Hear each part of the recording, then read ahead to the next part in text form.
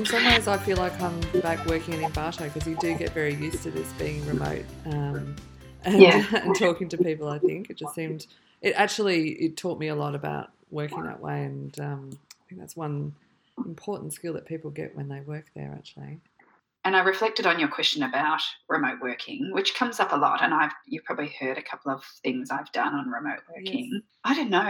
I think that there's a challenge there, but you can't ever replace the face-to-face. Like, this is good, but I know you as well. Well, we've met a few times, but not particularly well. But I don't know. I work with Mexico, and I speak to them every week.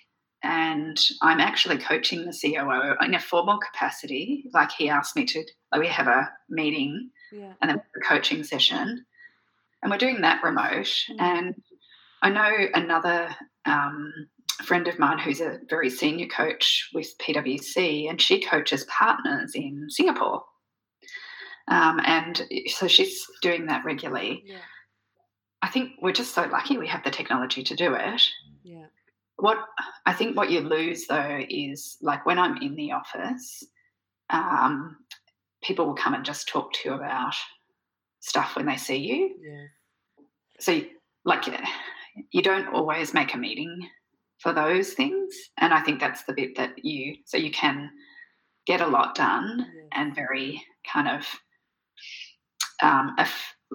efficient way of doing things, but you miss the corridor conversations. Yes, and I think maybe technologists might have the edge a little bit because they use a lot of chat tools anyway, so they're just in the habit of doing that. So I think that's why a lot of the tech teams get quite good at it. Yes, because you don't realise when you're not working in a team every day doing the same thing, probably how much of that incidental conversation that you have in the corridor. Yeah. I think that's right.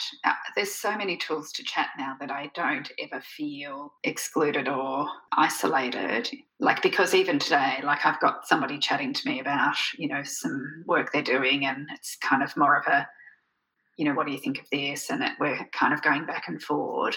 You have to have the relationship, I think, to do that too, because sometimes, messages can get a bit lost in translation, or if someone's stressed, I found that sometimes the chat, they've got a lens on what they think is going to happen or what they think the response is, or they interpret it a way that it's not intended.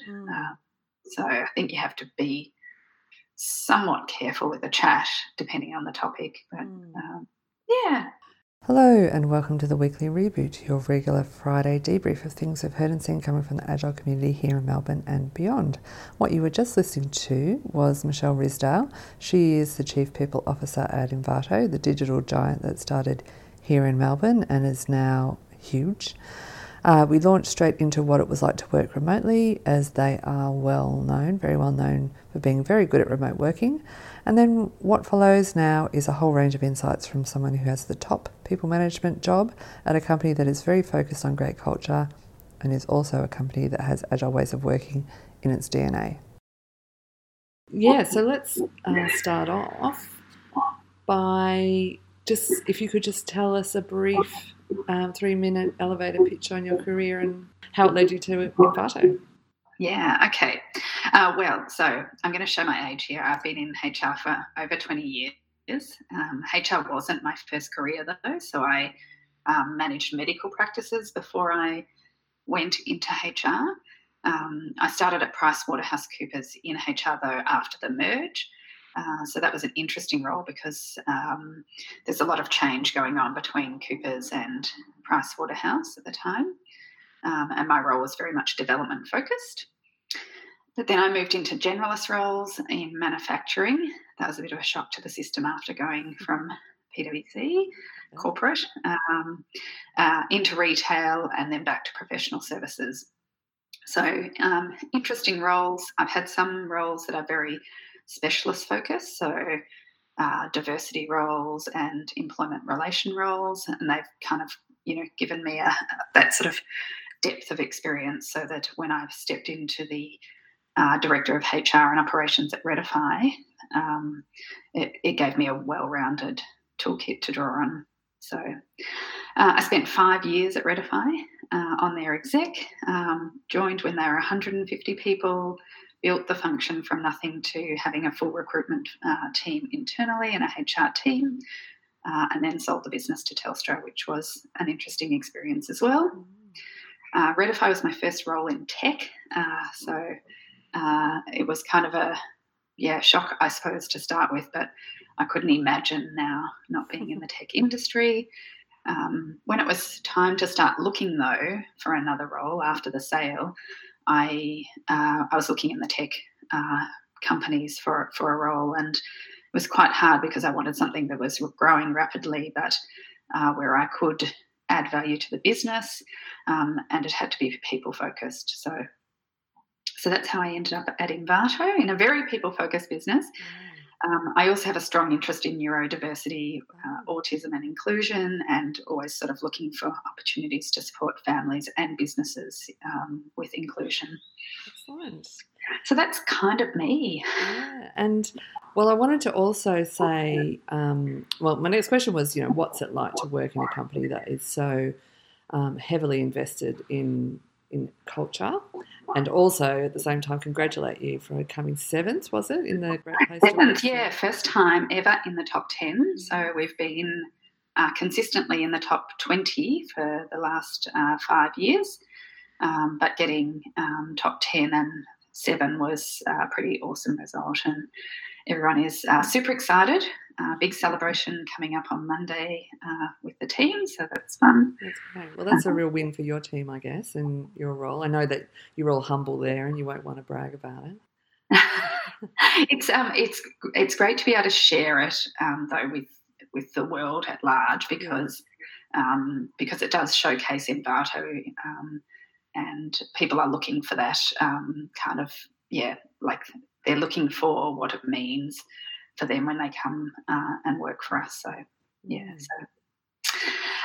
well, I guess when I joined Envato, I was quite surprised about, I suppose, the real focus on values. So other organisations I've worked for, they talk about values, but never really live them day to day.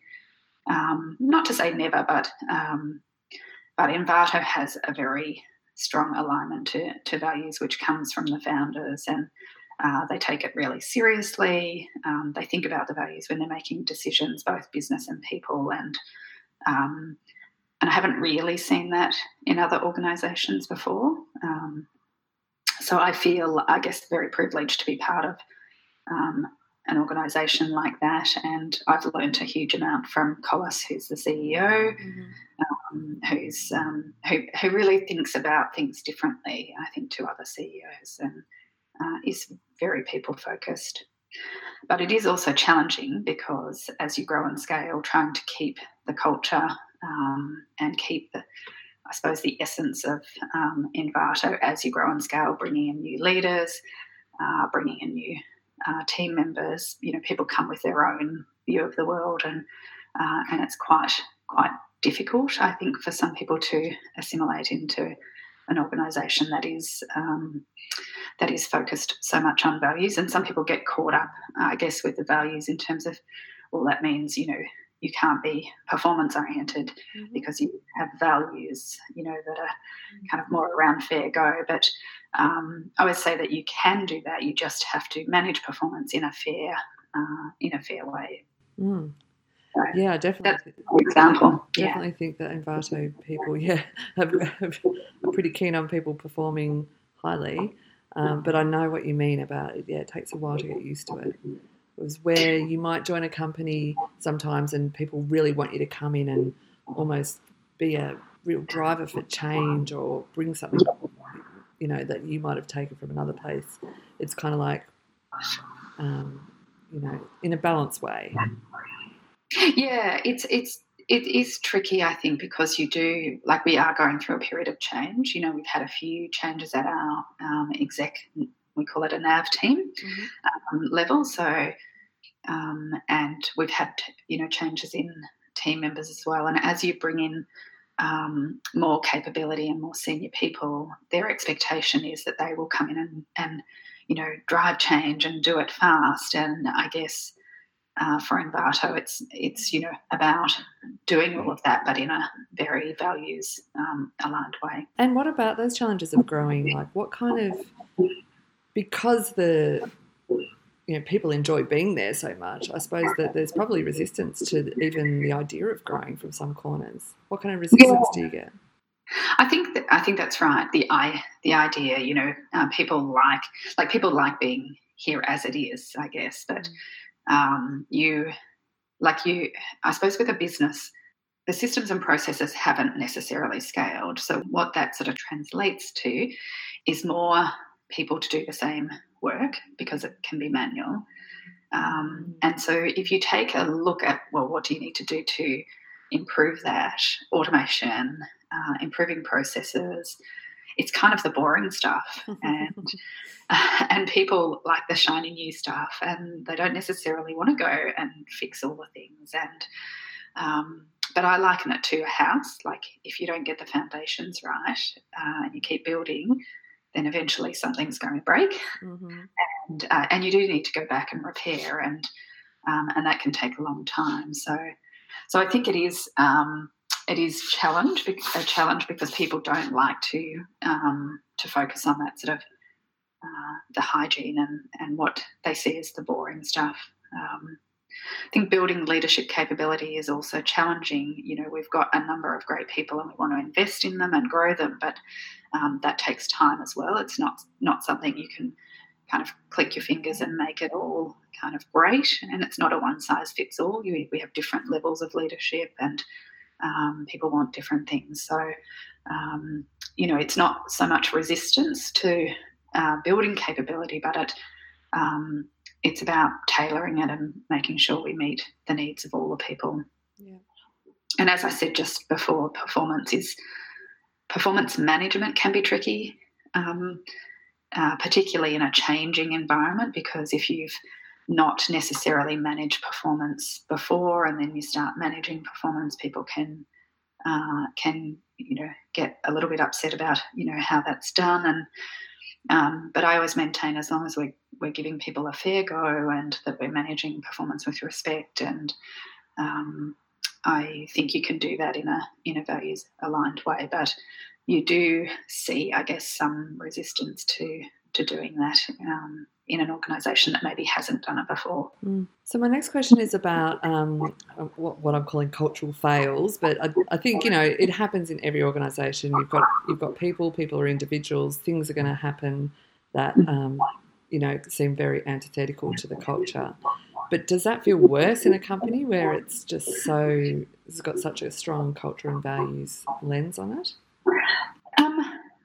I think people hold us to a high standard. I'm sure, even it's hard to be objective when you're in here, but I'm sure that externally people hold you to such high standards that when something isn't quite right or something, hits the media, people are like, oh my goodness, did that really happen at Envato? I think that we all have high standards, I think, here at Envato anyway, and people tend to align their behaviour to those standards. So, but things are going to happen, and no workplace is perfect. So I'm realistic about that. But I think what we do probably maybe more so than other places is take whatever's happened quite seriously. We sit down, we reflect on it, talk about it. Myself, Collis, the NAV team, and discuss the best way to resolve it. When I've seen things happen in other organisations, it's probably more under lock and key and not really talked about, and maybe there's a formal media response or something like that. Whereas here, it feels like it's a more humanistic way to deal with it, and we talk about it. We're really transparent. So then, once we've talked about it at the NAV level, we'll share our reflections. We will own what's gone wrong, or explain where we think it hasn't gone wrong and where there's perception. So, I think it's probably not so much that it's worse. It's just that it's a more a more considered way of dealing with those things. Yeah. Is there a danger or downside to having a leadership team that's so people focused? Good question. For me, I don't believe our NAV team is just people focused. That's not to say there's not a lens of people on things, but we've got a broad range of experience on the NAV, from technology through to commercial, finance, legal, and people. And it's true that values is part of all of our decisions, and quite often you'll see conversations that, even when they're business related or policy related, or in any kind of decision we're kind of making, will have a people lens.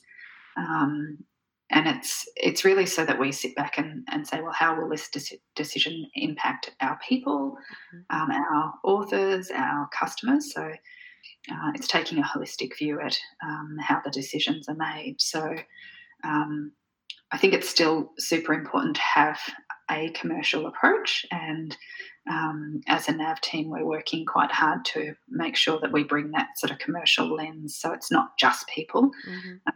Otherwise, we won't meet our aspirations, which is, making sure that the whole ecosystem is supported, from authors to customers to our people across the globe. Coaching. Yes, I love the coaching question. Yeah, so the coaching question is all about the delivery coaching capability, which is inside your team. And what do you think you feel you need to know to support a team that coaches other teams? And do you bring that kind of to the team at large? Yeah, I love having the coaches in our team. Actually, it's one of the best things I did was, as you know, from our other conversations, is bring the coaching team under the organisational development team. And the reason I did that is there's just so much crossover in what they do. They're working very closely with teams, and the OD team is working very closely on programs that support teams, and so I have a real respect and passion for that group. I've worked with agile teams in the past, so was very familiar with the coaching approach, and I'm feel very privileged to have Jay, one of our senior coaches in the team, who brings a huge amount of balance and perspective to the team. I particularly like some of the approaches that they use with the business around retrospectives and alignment sessions.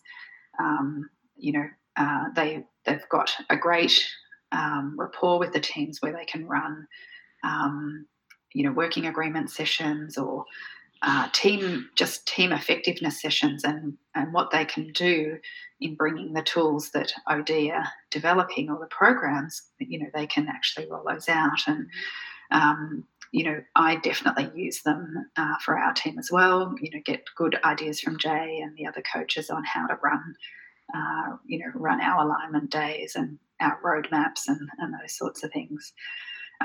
We're also having a lot more conversations now about how we can expand that role of coaching into the business through our learning studio, and having more facilitated sessions across teams. So inviting people to come to a session rather than just facilitating within teams, actually using the coaches to, to facilitate learning programs, whether it's positive psychology or other sessions that they have expertise in. So expanding their rollout. I'm sure they would love that, adding all of those other little skills and tools into their toolkits as well.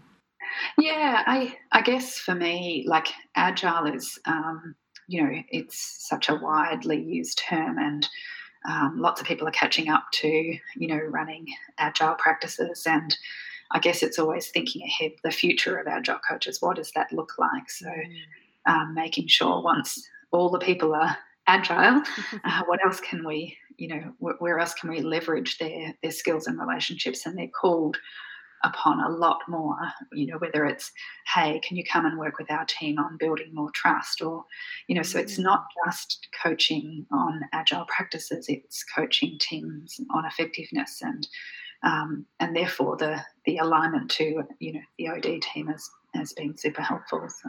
Well, that's great, actually. Yeah, we definitely see a lot of interest from HR teams when we're maybe inside coaching technology teams.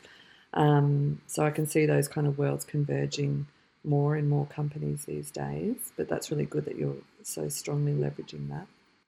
Yeah, I think that a lot of teams, not just HR teams, can leverage these practices, not like outside tech delivery teams, because you're forever getting tasks thrown at you and being able to have a backlog and have your roadmap and know when things are coming up and make sure that all your teams aligned and that there is an opportunity to run a retrospective when things haven't gone quite well. Sometimes we use the retrospective process when we're debriefing survey results like Great Places to Work and engagement surveys and things like that. And there's always going to be people are going to want a flow of people to be arriving at a company that's growing. So I'm sure that the rate of recruitment is something that you're kind of trying to track and optimize as well. Yeah, exactly. And having that kind of lens, I think the coaching lens on all of that is super important. Yeah. So we talked briefly about remote before, but is there an additional challenge to the topic of people management when so many people are remote? Yeah, like I said before, I think that it's not so much a challenge rather than having different practices to manage remote teams. So making sure you've got good group goals and team goals, and that there's a method for connecting in or syncing up each day, whether that's a stand up, that's via Hangouts, or that there's an async on Slack or something like that. Making sure all of the meetings are remote friendly. So, at Envato, we're pretty lucky. We have screens in every room, and everyone is au fait with how to do that. We run our all hands every fortnight, where we have a good, I don't know, sometimes I think it's half of the org remote. And our manager meetings, we often have a lot of those people remoting in as well. So we're pretty good at doing that. And I think the key is to make sure that we're outcome focused, not measuring effectiveness in terms of being in the office. Yeah, right. But as I said before, the thing that you can't replace is that sort of the human sort of face-to-face, the corridor conversations. And we've introduced just recently a back-to-base concept where it's not mandatory, but we encourage everyone in Australia to come back to base once a quarter. And during those times, we encourage the teams to, to sync up on what they're doing work-wise, but have some social activities, and we run some company-wide things at the same time. We try and make sure our leadership program, that there's a topic or something running at that time so that the leaders can come together or have dinner or something like that. So yeah, that's cool. It must seem like very crowded with everybody suddenly around. The Monday of the first week of Back to Base was pretty hectic this time. Getting meeting rooms was pretty hectic, but we've got such great breakout spaces. We've got the basement. We've got new meeting rooms in the basement. So that's all, it's all manageable, but it did feel a little crowded in the office. Yeah. Hey, one of my personal low points was having to do a difficult conversation over a VC once when I was totally unequipped to do so. Any tips that you've got? You must have had to have a few difficult conversations remotely.